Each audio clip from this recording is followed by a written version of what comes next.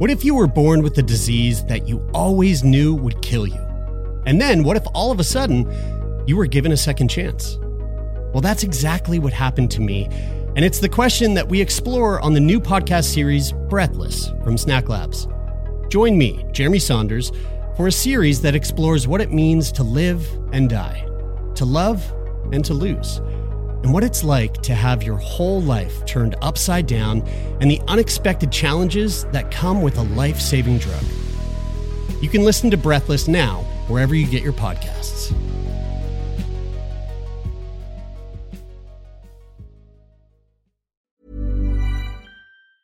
Mom deserves the best, and there's no better place to shop for Mother's Day than Whole Foods Market. They're your destination for unbeatable savings, from premium gifts to show-stopping flowers and irresistible desserts. Start by saving 33% with Prime on all body care and candles. Then get a 15-stem bunch of tulips for just $9.99 each with Prime. Round out Mom's menu with festive rosé, irresistible berry chantilly cake, and more special treats. Come celebrate Mother's Day at Whole Foods Market.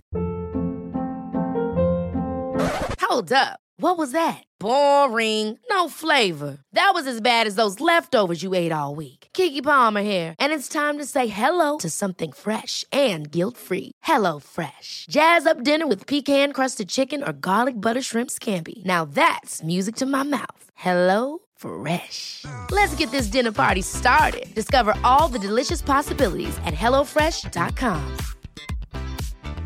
Hey, it's Ryan Reynolds, and I'm here with Keith, co-star of my upcoming film, If, only in theaters May 17th. Do you want to tell people the big news? All right, I'll do it. Sign up now and you'll get unlimited for $15 a month and 6 months of Paramount Plus Essential Plan on us. MintMobile.com/switch. Upfront payment of $45 equivalent to $15 per month. Unlimited over 40 gigabytes per month. Face lower speeds. Videos at 480p. Active Mint customers by 531.24 get 6 months of Paramount Plus Essential Plan. Auto renews after 6 months. Offer ends May 31st, 2024. Separate Paramount Plus registration required. Terms and conditions apply if rated PG.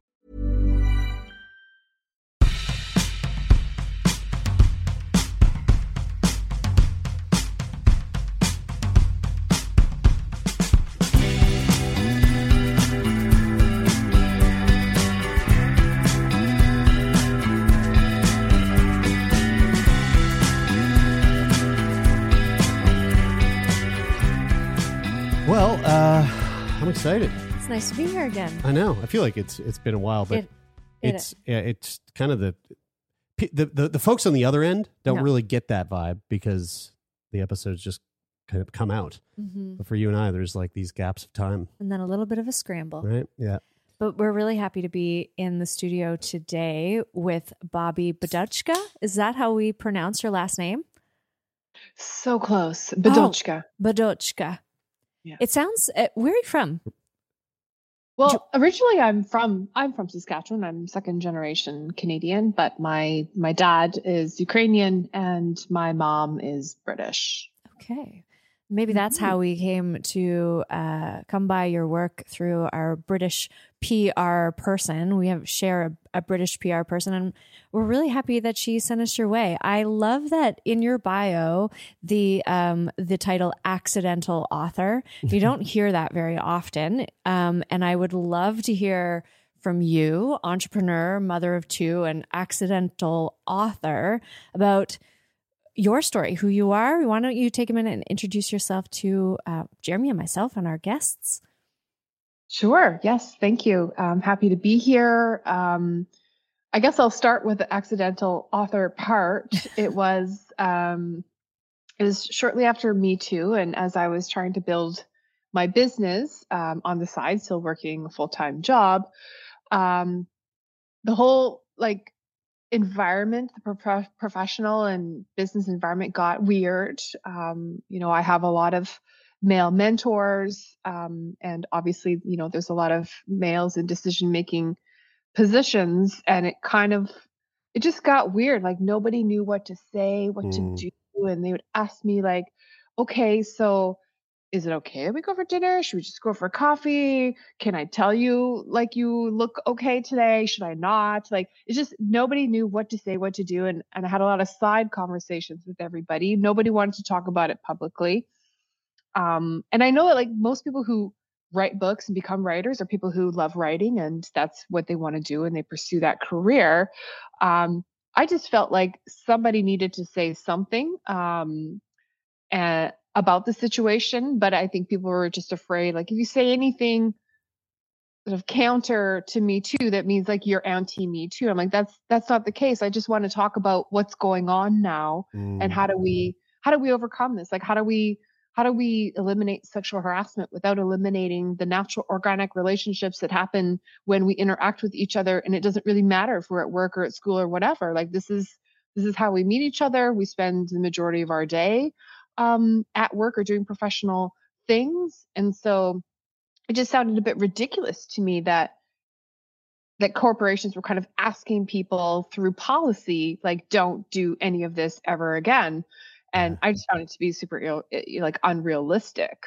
So then I felt compelled to write the book, which is like, I fell into it because I just felt like, well, I think I'm the only one who's going to stick my neck out and say something about this. And then here we are. The book, the title of the book, I love the title of the book. Sexual Intelligence in Business. Mm-hmm. And I'm actually quite surprised that I'm trying to sit here and think about the term sexual intelligence, and I don't know, maybe it just like completely went over my head, but I've never really heard those two words put together. The amount of times I've heard emotional intelligence in the last 5 years is like, I've heard it too much now. Let's put that to the side. Very important, and emotional intelligence is a great thing, and we all need to work on it for sure. But sexual intelligence, I love the thought of that, and even just saying it right there, it just makes me think about the sort of state of the world that we find ourselves in this sort of post Me Too world. Sexual intelligence, I think it's something. I mean, it really is. It's kind of the thing that we've been at the core of this podcast. It's the thing that we've been trying to explore and dive into from our own personal perspectives in our upbringing and the things that we've experienced in our lives, and by speaking to other people and getting to know their experiences and how they relate to sexual energy and their own sort of like sexual lives. So I guess, all that to say, first of all, love the title of the book. Good job. And then secondly, what does sexual intelligence mean to you? Before we get into like sexual intelligence in business, in general, what does sexual intelligence mean to you? I mean, it's a derivative of, first we had intelligence quotient. What is your IQ? Then we had emotional intelligence. Then if you look at erotic intelligence, Esther Perel speaks about that very much like in the context of relationships. Then the next step up is Marty Klein. He wrote about sexual intelligence. His book is titled Sexual Intelligence. But his is for like in the bedroom. So how do you basically communicate well about what you want and your needs and all of that? But I consider it sort of like the other side of sex education. So sex education it's out there and it's something that comes to you, whereas sexual intelligence is in here, and I put that out there. And so it's sort of the yin to the yang of sex education. So you're thinking about sexual intelligence from how do I approach this? How do I think about things? How do I think about myself in those sexual contexts? How do I react to others in sexualized contexts? And so it's just sort of thinking about pleasure's great. Pleasure's amazing. That's a very physical, biological endeavor, you could say. I mean, it's spiritual and emotional as well, of course. But, sometimes you have to get a bit visceral, a bit logical if you're going to think things through, because it's gotten a lot more complex these days. The environment has got more complex. Sexual wellness, health and wellness, and education has gotten a lot more complex. The world politically has gotten a lot more complex. So I just think we have to get a bit smarter about how we're talking and doing and navigating these spaces. Yeah, just as you were speaking about that, I was this visual of just overlapping maps. Like, okay, you get this map in your, you know, your earliest exposure to intimacy, to sexual energy, like as you become attuned to the world around you. And then you get the map of like, here's the map of sexual health in terms of like not like STIs and getting pregnant, and here's all your organs and whatnot. And then you get this like social map of like, this is how we flirt and this is how we communicate. And it feels very complex, especially because the older you get, the more information there seems to be. Like, and you know, it coincides, of course, for us with all of the science and research and stuff that's actually making its way to the public and making its way to us. So yeah, that really hit home, that idea that it is complex and you kind of don't know what map you're working off of. And when it comes to a contextual, like the workplace, or, you know, even within like school, like, you know, Jeremy and I met in school, and there was definitely no conversations about like, hey, don't start relationships with people in your class. But also there was kind of a feeling like, yeah, probably not the best thing to do. So we work really intimately together. We're a small program. You know, there's just like, there's implicit rules that seem to govern these like contexts that we live and evolve in. And like, sorry, I'm kind of going on here but we've talked with so many people who have reinforced like women's sexuality permeates all parts of them. It's not like now I'm horny, now I'm not. It's like our sexuality is itself a nuanced and complex sort of a thing that is at play in our self-expression all the time.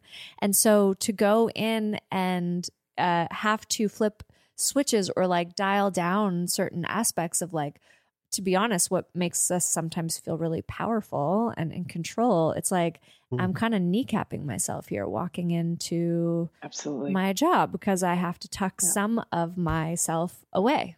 Mm-hmm. Yeah. And I write about that in the book as well, because I really against that. Like, are you expecting me to come zipped up, you know, to the top and I say nothing, I do nothing, you know, and then again, this is sort of, it becomes then on the women. Whereas I think the solution is everybody needs to participate in the solution. We all have some work to do about it. Because as you said, you in your early days, you sort of get these maps, of how you approach things. And I'm reluctant to be prescriptive because everybody is a bit different. And so it's really, really difficult for even those who have the best of intentions to make such sex education programs when everyone's coming from a different place. Like if you want to meet people where they're at, that's just impossible in a school system, for certain. And it's so multi-pronged and it's so nuanced and so specific to each person. It makes it very difficult to come up with some kind of like, here's what you should do. Yeah, I want to be really careful about how I it's already happening. I want to be really careful about how I broach this question, especially from the vantage point as of a male. But you know, again, this conversation here is really starting to like set off these sparks in my mind in ways that I haven't really thought about, especially like regarding the Me Too movement. But okay, so I've prefaced that. So now let me like see if I can navigate this without ramming my foot down my fucking throat. Obviously the Me Too movement, very important thing, like it and very needed.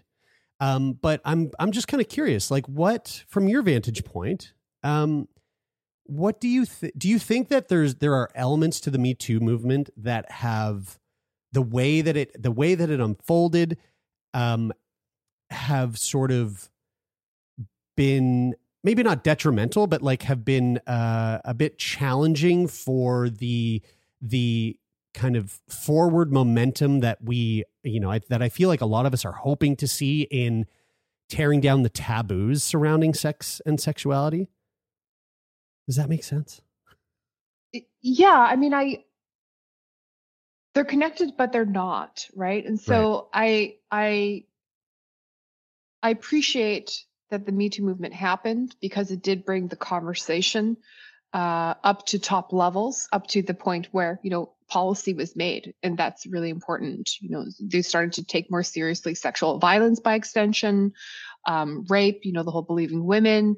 There was mandates on sexual harassment training and things of that nature. Mm-hmm. But I think it kind of stopped there. Like it really didn't go more broadly into sexual wellness or sexual pleasure. It kind of stopped. Mm-hmm. It stopped there because the idea was to stop the sexual harassment, which means we need to stop all of it. Right. So I would even say it might have even hindered any progress. And I mean, you could see now even with the trans community and the the issues going on now with gender, the backlash, right? So with every social movement, there's always a pushback. And now we're getting like the whole LGBTQ community, like it feels like the progress that we made with gay rights is retracting a little bit, and there's some divisions there. And so it just gets to be really, really complex when it intersects with policy and politics, right? Sex education, reproduction rights, the Me Too movement, because of the scandals, because of now the legalities, like as soon as litigation gets involved, it just goes to a whole new level, right? So luckily they haven't quite litigated on sexual pleasure. Although, you could make an argument about why you can, in certain states in the US, you can only own one sex toy, not two. It's a law. So things of that nature. But I still think it's all pushing through anyways. I mean, to me, other than breathing and eating and sleeping, sex is the next thing. It is like you cannot stop it. It is so biological. It drives you from a subconscious point of view, which is why people, when we have a conversation about why women are or are not as horny as people want them to be, or why, men prefer images and videos, women prefer erotic novels and audio.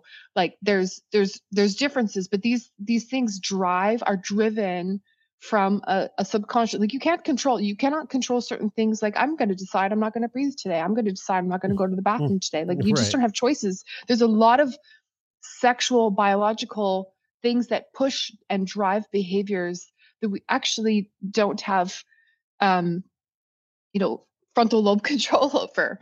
And so people are forgetting that. They're making decisions and policies forgetting that we have drives that are serious. Yeah. And so tell me how you feel about relationships, whether they're casual, flirtatious, or serious relationships in the workplace that sort of generate their... Do you think that they serve a purpose? While you were just chatting about that, I was thinking about how if we did have something that came after all the policy, would it be like 101, flirting with your colleagues, how to do so ethically and safely and in a non-threatening way? But I mean, honestly, I have given training about that because it is a real thing. It's like, how do you avoid all the things you're supposed to avoid, not do? And then turn around and navigate. Because if, say, I'm sitting at my desk and I'm looking at you and you're looking at me, and if I like you, it's okay. If I don't like you, you're creepy staring at me, and I could make a sexual harassment case against you, right? And so the same behavior is either good or bad, and it depends on who you're dealing with, and that scares people because that requires a little extra effort to figure out, is that person, do we have a thing here or don't we? So that I'll know, can I go talk to you? Can I ask you to go for coffee? Because if I ask you to go for coffee and you don't want to, then now, I've got myself into trouble. But at the same time, I dedicate a whole chapter in the book to the neurochemicals that you can leverage. Like, you can get more work done. You could be more productive if you are getting some good neurochemicals going because you have a crush on someone at work. I always try to find a crush, whether that person ever knows it or not. I do it because I can generate really great energy at work. And it's like more gas in the tank. So I'm really pro use your sexuality as energy, as a way. I'm not saying like go sleep your way to the top. That's a different thing. What I'm talking about is internally, nobody even ever needs to know about it. I just find that I can ride those chemicals really well when you sort of have fancy someone. Yeah. That's I mean, your sister has always referred to certain people who happen to be leaky with their sexual energy. Oh, right. Yeah. And I always love that thought. It's like someone who's just like a little bit careless with their sexual energy, and it oftentimes will lead to,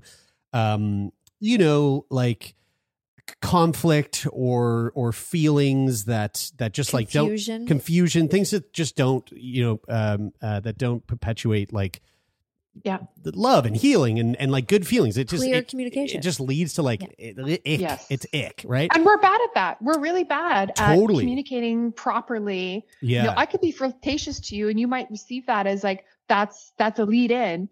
But I'm just being my flirtatious self, and it doesn't actually mean that I like you and I want to have a relationship with you. Yeah. I mean, to be quite frank, if you were flirting with me, I would have no fucking clue because I have a zero radar for that. But like I really love the way that you kind of frame that. And I love it. I love it because it seems like you have a grasp on that, which is really fucking cool. The thing that I feel like kind of bums me out is that I feel like not enough people in the world have that relationship to the way that they could utilize that in their everyday life. Again, it's like this, it's their sexual intelligence. We don't have it. I don't even think I have it because I heard, you just said this right now and I'm going, oh my God, that's fucking brilliant. What a brilliant way to like optimize your day. Just to turn on a little bit of that flirtation, not because you want to fuck this person or not because you want to like, you want to set up some kind of like, clandestine, naughty, like office. Yeah, exactly. Like some Ashley Madison situation, but because you just want to infuse your day with a little bit of flutter in your step so that it just adds to your ability to show up to that meeting and have a more like engaged on conversation, or to sit down and like focus on a task because it's going to give you that, I mean, I could talk about it in roundabout ways for far too long, I'm sure, but it's just a really cool thought to use your sexual energy as a way to kind of like optimize your ability to perform. Mm-hmm. And I don't think enough people really realize that that's even a possibility, right? Yeah, that's cool. That's really, really cool. But how do we teach that? Like, how do we teach that so that people can engage in that without accidentally becoming leaky with their sexual energy? Yeah. I mean, I could give a whole other podcast about that. I do cover it in the book. So there is some, step-by-step stuff, but it's extra effort. You have to understand how to read the room. You have to trust your instincts. So there's a lot of, emotional intelligence that is tucked in there. If people are insecure and they really don't even have a handle on their own sexuality, that will be hard to implement. So it's sort of like once you get comfortable with yourself and the things that you like and who you are, it's sort of like a next level type of thing that you can do. But if you're still working on past traumas, or you're still working on, if you never read the room right, if you're shy, like people who can read a room are people who have said stuff out loud and gotten reactions that weren't good and learned from them, right? So most people say at work, don't don't share their ideas. They don't talk in meetings. And so they never really figure out how people react to them. They just stay quiet. And that makes it difficult then to do what I'm suggesting, because it does require some effort. But once you get it, it's like, it's just game changing. Turn Me On podcast. We'll be back after this short break.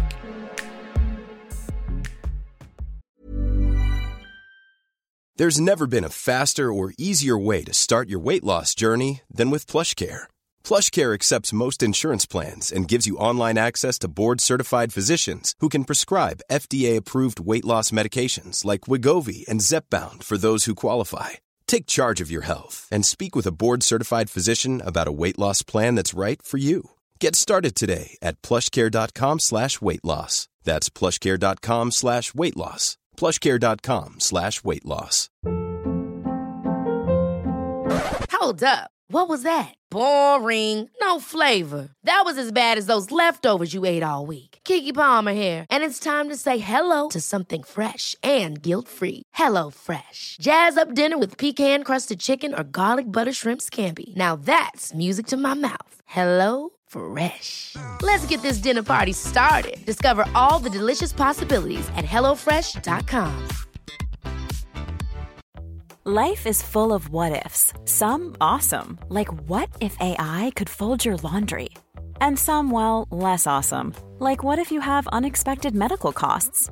United Healthcare can help get you covered with Health Protector Guard fixed indemnity insurance plans. They supplement your primary plan to help you manage out-of-pocket costs. No deductibles, no enrollment periods, and especially no more what-ifs. Visit uh1.com to find the Health Protector Guard plan for you.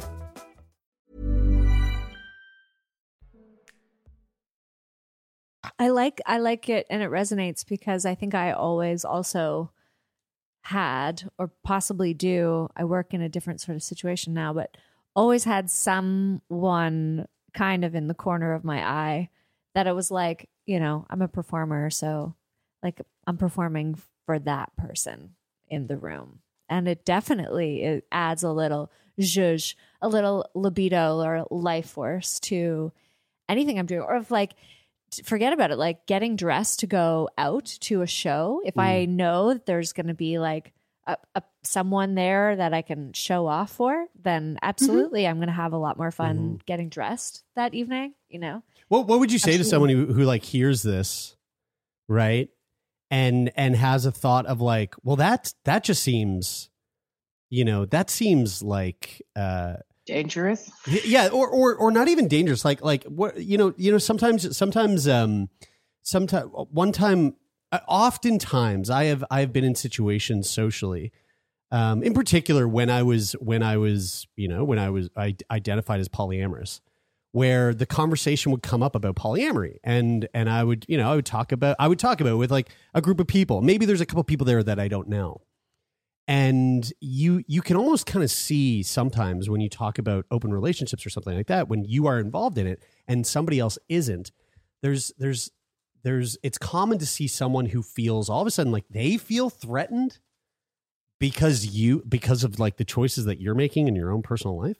And so I wouldn't be surprised if like someone hearing this right now almost feels like they're hearing this and they feel threatened because they're not thinking, oh, I could like get behind doing this in my day to day. They're thinking, well, what if my partner's out there at work, like flirting with the girl next to him in their cubicle? Or what if my partner's at work flirting with the guy down the hallway, the water cooler guy, the guy who comes to fix the printer. yeah, exactly. Like, what would you say to those folks who hear this and there's this almost immediate sort of reaction of insecurity and almost like trying to protect themselves?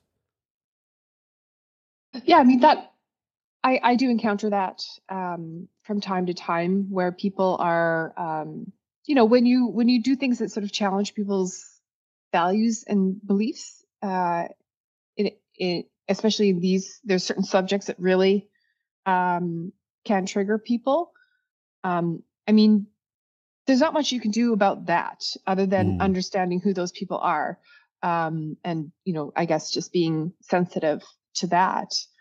But, when insecurity is kind of a weird thing, especially in relationships. I find it, if you're not comfortable talking with your partner about sexually related stuff, you probably aren't in a great relationship if you can't talk about those things openly. Like, it's to say that, if you're in a relationship and you own that person and that's your thought process, like, that person can never flirt with anybody else, they can't ever do anything else because it makes you feel threatened, that's problematic. And probably those types of folks won't use this strategy because they can't. They can't get past their own insecurities to get to that next level. So unfortunately, I think that's the case. But also, people who are going to flirt whether they're using this strategy or not, right? That's not going to stop that person from, or that's not going to stop or start that person flirting. Right. This strategy, it will only help people who are already doing that to maybe leverage it in a better way. Or them just even understanding, like, oh, like, I thought I was flirting because it was fun and it always made me feel good. And I didn't realize that actually that it was making me feel good for these reasons, and that I can channel that over here. Then they don't have to flirt for the sake of flirting. They have a purpose. And that purpose isn't necessarily for the end goal, isn't a relationship or an encounter. And that insecure person should feel a lot better about that. Because then it's like, I'm just doing it to do, optimize my workflow. I'm not doing it for any other reason. You'd think that all of a sudden would make them feel better. Yeah, totally. I mean, I'm like dying for the day that Andrew Huberman comes out with a conversation about optimizing your workflow with flirtation.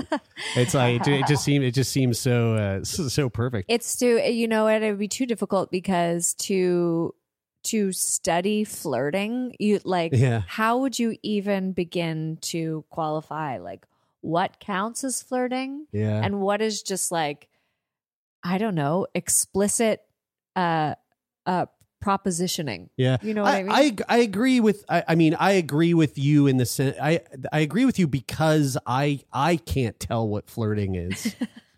Nor do I know how also, to do it. You don't have to flirt. Right. You can just like sometimes you just encounter a person and your body has a reaction. Yeah, right, and you know that you like them.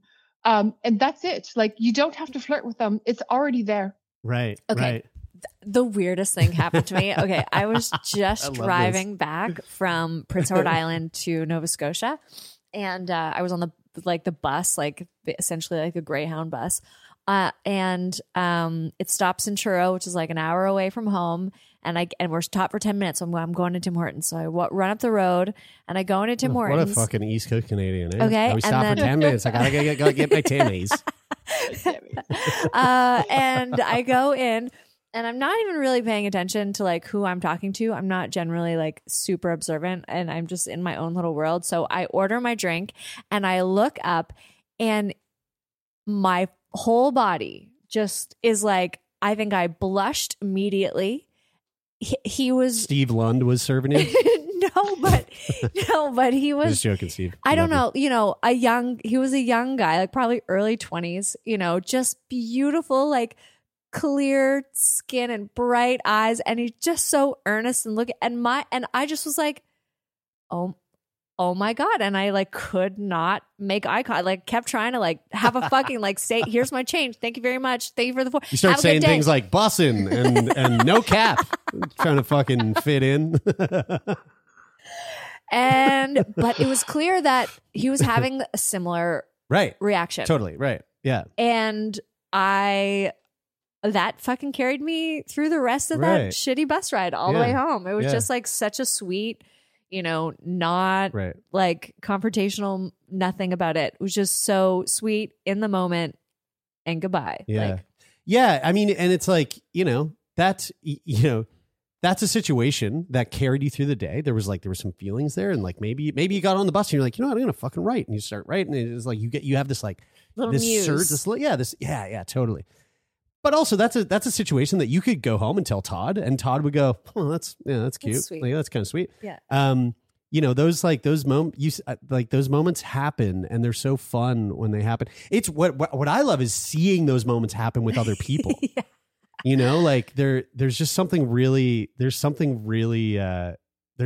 sweet about that. 'Cause like that even can have an effect on me personally. Like, I mean, you know, just a little aside, but I remember, I was in Toronto with my partner, and we went to go see this concert, to go see this band called Primus.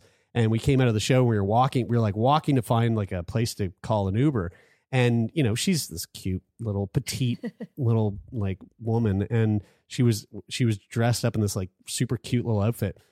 And this like big dude like passing us just walks by, and she turns to like look at me, and he looks at her and he goes, "I love you." and she goes, "Thank you." And then like he just continued on. And I just remember being like, that was awesome. Like that was so sweet. Little sparks. And we just had this like little moment and that carried us on into the night. You know, it was like this very sweet moment of connection. But I never thought about it. I've never I just love that my whole world is being blown wide open right now by having this realization that those simple moments can be used not only as a moment to like bring a smile to your face, but used as a moment to like literally have an effect on the biological level of your like endorphins and your hormones to kind of, again, it's, you know, it's no different than like getting a really good night's sleep or taking a shot of espresso or, you know, whatever it is, whatever the things are that you do to ensure that you're going to be like on your A game for that day or whatever. I fucking love that. And it feels good. And when all of these are rushing, then you're not stressing. Like you can't do both those things at the same time. Right. And so if you get into that mode more often and go search out and wait for, like, take advantage of any situation that can get that going, then the stress goes away. You just got good things pumping through the body. It's good for your health. What kind of you know, again, like as we talk about this, I can see there being pushback on these ideas. Have you, like, what kind of feedback did you receive after publishing the book, after putting it out into the universe?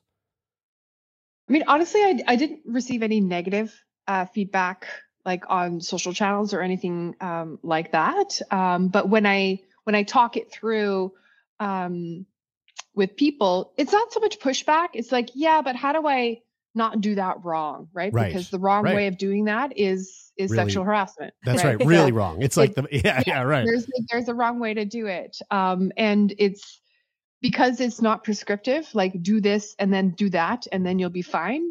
It's very much subjective. You have to read the room. You have to keep your eyes open. You have to like tread carefully, all of these things. But I kind of equate it to driving. Like you don't just get in the car and like press your foot to the gas and start blasting all around town, right? There's lanes, there's like lots of things to manage, the signal light, to the stop signs, and the people, like, so it's like that. We have the capability to analyze our environment when multiple things are happening and to not kill ourselves. So I think the capacity is there. It's just that people just need to realize that they have to do that with the same level of intention, with the same level of it like taking it seriously in a way, like that you have to be not just careful so you don't hurt other people. But if you really want to get the benefit of getting from point A to point B in the most efficient way possible, it just requires effort. But we have the capacity to do it. I love that you equated it to driving. It reminded me, I literally had this thought this morning as I was walking. And the reason I love it is because I think it's something that for someone who might be having a hard time conceptualizing, you know, what we're talking about here, it's an easy way to kind of wrap your head around it and go, oh yeah, I suppose that they're you know, it is very similar. With driving, like the example of this morning, I was walking home from the gym and I was coming up to a crosswalk. And, you know, of course, we live in fucking Nova Scotia in Halifax. So like it's the kind of province, the kind of city where like if someone sees you walking towards a street and they are half a kilometer away, they're going to stop and wait for you kind of thing. But I was walking up to this crosswalk And I was very far from the crosswalk, to the degree where this person who stopped to wait for me, there's no way they actually had any clue that I was going to cross the street. Like there was enough space where like I could have been going anywhere, but they stopped very, very prematurely. And I remember watching it going, wow, that is how interesting that this person just assumed I was going to be crossing here. And they stopped way ahead of time. But also there's no cars behind them. It's not like a, busy time right now. They didn't do anything wrong. There's nothing wrong with what they did. And then I just started to think, if that was me, when would I would have stopped? Like, what is the moment that I know in my head, now I have to stop?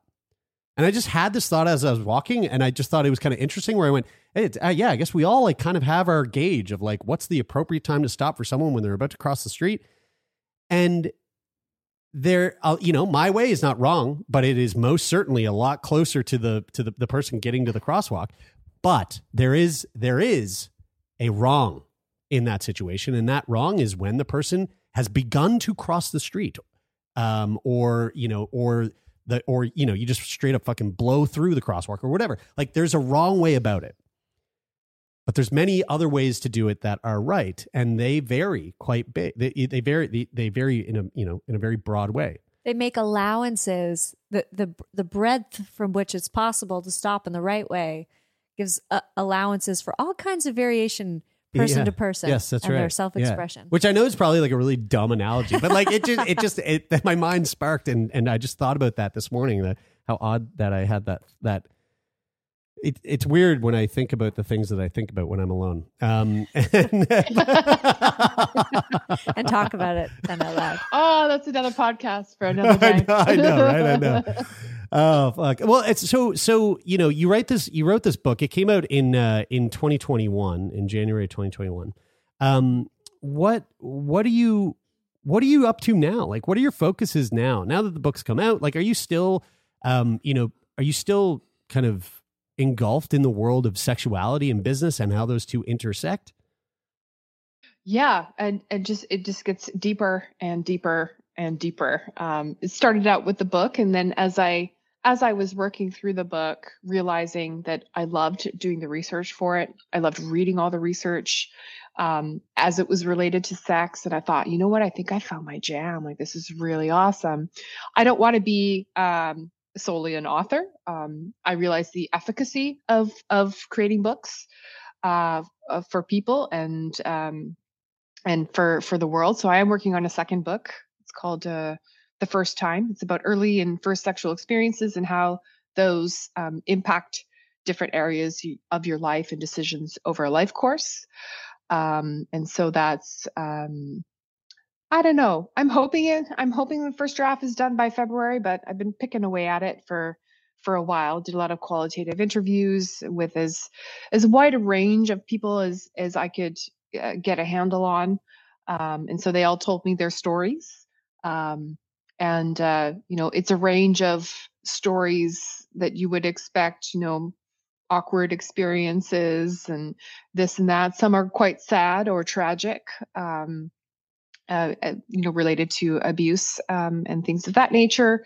Others are very run of the mill, and then others are, a bit unique in some special circumstances. And so it really showed the gamut. And what I hope people will gain from the book is a few things. One of them being that there's no point in trying to visualize what is the ideal first experience, because none of that matters. What matters is that your first and early times do have an impact. And so I'm not prescribing abstinence. I'm just telling people that these things have an impact. And just to keep that in mind. It is some of the output's been really interesting.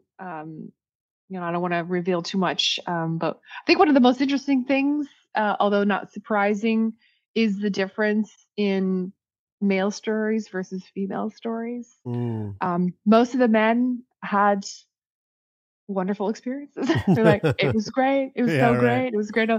There was very, very few who even had a moment of this isn't great. Whereas most women, I'd say the majority, their experience was like, kind of a meh situation. Some rarely were really great. Very rarely, actually. But yeah, so like that's really, really interesting. I mean, I like it just to that thought, like how, when you think about your first time, and which we don't have to get into like what that was, but like what kind of impact do you think that had on you? Well, this is more than just like having sex for the first time, right? This is like sexual experiences of like I often reflect on the first moment that I feel like that I saw someone's head turn when I walked by, and the power that I felt in that moment. And that really imprinted on me. I actually think about that so often. And that, I was young, I was 13, but also before that, I was having all kinds of experiences with like, lots of girls tell us that when they come on this show, it's like, they often will say, well, for me, it happened really early. Like I started masturbating really early. But, when they tell you like, yeah, that, I was like 6 or 7 years old, it turns out that's pretty normal for a lot of, people who identify as girls. So, I don't know how those, I don't really honestly, like I can still recall some of those experiences. And I honestly it would definitely don't take some know. work to like, to excavate. think about, how that might have like altered the path of your life. I mean, for some people, I'm sure there's some people that go, oh, I know how it fucking altered my life, and it was in a very big way, and some people never thought of it until I actually asked them the question, and it depended on the age too. Like the interviews of the younger folks, like in their 20s, they didn't have enough time to reflect back. As much, but the ones that were quite a bit older, they're looking back, and then some of them were telling me that this is the first time they're even ever telling anybody about it. Some of them like, I haven't thought about this, but since I knew I was going to do this interview and I started thinking about it, I'm like, oh my God, I'm looking back and I'm starting to connect the dots and things like that. So it's like people, once it's sort of been brought to their attention, they're like, oh yeah, yeah, that's, I went this way because of my career, and I went this way because of my preference or my choices or what. So it really it crossed over into other areas of life that it was unexpected. Yeah. I mean, I feel like this is good ammo to like bring into therapy next time I go, like it's one of those things. Like, of course your therapist is going to ask you about your relationship between with your mother and your father, but like, how often is the therapist going, tell me about the first time you ever had, you ever, sexually, like you ever came online sexually? Like how do you think that affected you? How do you feel about that? So he asks you that a lot? Yeah.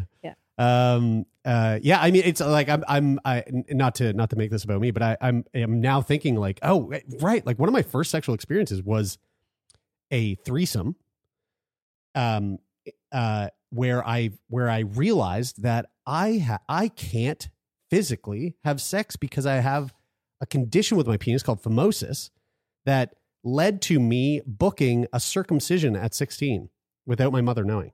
And then my mother got a call being like, hey, your son's in for surgery tomorrow. Does he have a ride? My mom being like, what the fuck's going on? And I was like, I'm getting circumcised. And she was like, God damn it, Jeremy. That changed some things. That must have, sure. that, I mean, I don't know. I haven't thought about it, but that's a good story. Again, I might have to that one. Yeah, well, I'll gladly add to the interviews, but yeah, I'm sure my therapist will have a field day with that. Bobby, you're a fascinating woman, and this has been a really, really cool conversation. You have completely opened up my mind in a way that I was not anticipating prior to coming into this conversation.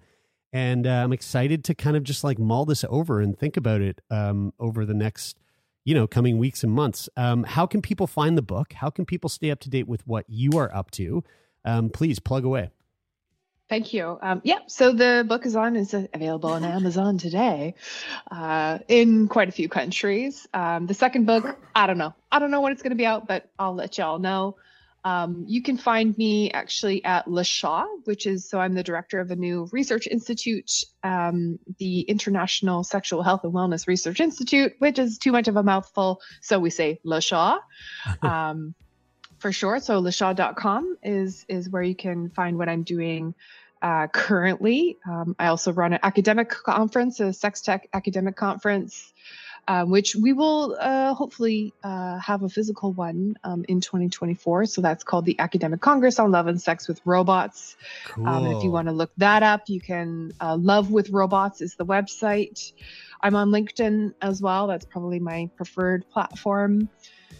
So if people want to find me there and have a chat, please do. Amazing. I hope it's okay. I'm not meaning to put you on the spot, but I think we would love to have you back on at some point in the future and unpack one of, if not all of, the things that you just laid out there. I mean, sex and robots is something that I'm always fascinated in. So it'd be really fun to have you back on. Thank you so much, Bobby. This has been a real treat. My pleasure. My pleasure.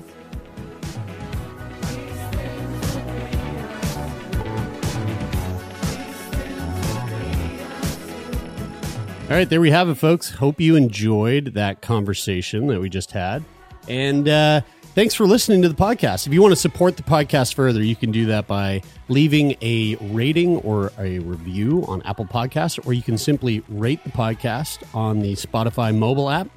And if you want to support the podcast even further than that, which you can. Wow. You're go to so kind and thoughtful and generous. So generous. Go to patreon.com/turnmeon to become a patron and help us keep this podcast afloat. Well, if you want to reach out to us, turnmeonpodcast@gmail.com is always open for all of your messages. That's the best way to get in touch. If you have a question for us, if you'd like to be a guest on the show, if you have a recommendation for a guest on the show, or if you just want to send us a little love note, email, money transfer, all of that. Sex toy. You know, we're our email inbox is open to you. That is it for this week. Until next week. Why don't you go touch yourself?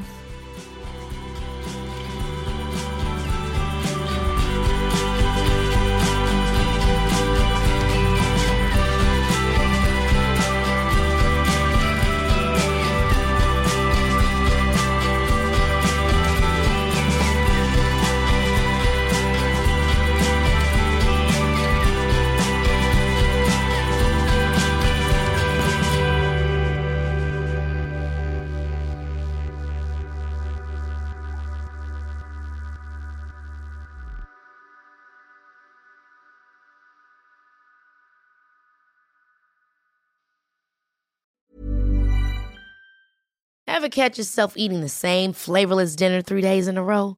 Dreaming of something better? Well, HelloFresh is your guilt-free dream come true, baby. It's me, Keke Palmer. Let's wake up those taste buds with hot, juicy pecan-crusted chicken or garlic butter shrimp scampi. Hello Fresh. Stop dreaming of all the delicious possibilities and dig in at HelloFresh.com. Let's get this dinner party started.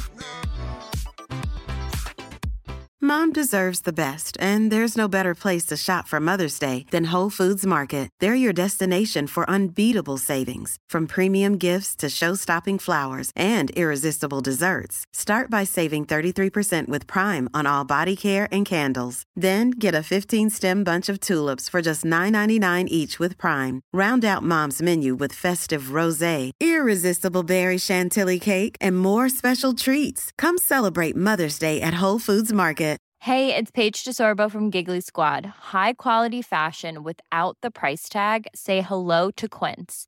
I'm snagging high-end essentials like cozy cashmere sweaters, sleek leather jackets, fine jewelry, and so much more. With Quince being 50 to 80% less than similar brands. And they partner with factories that prioritize safe, ethical, and responsible manufacturing. I love that. Luxury quality within reach. Go to quince.com/style to get free shipping and 365-day returns on your next order. Quince.com/style.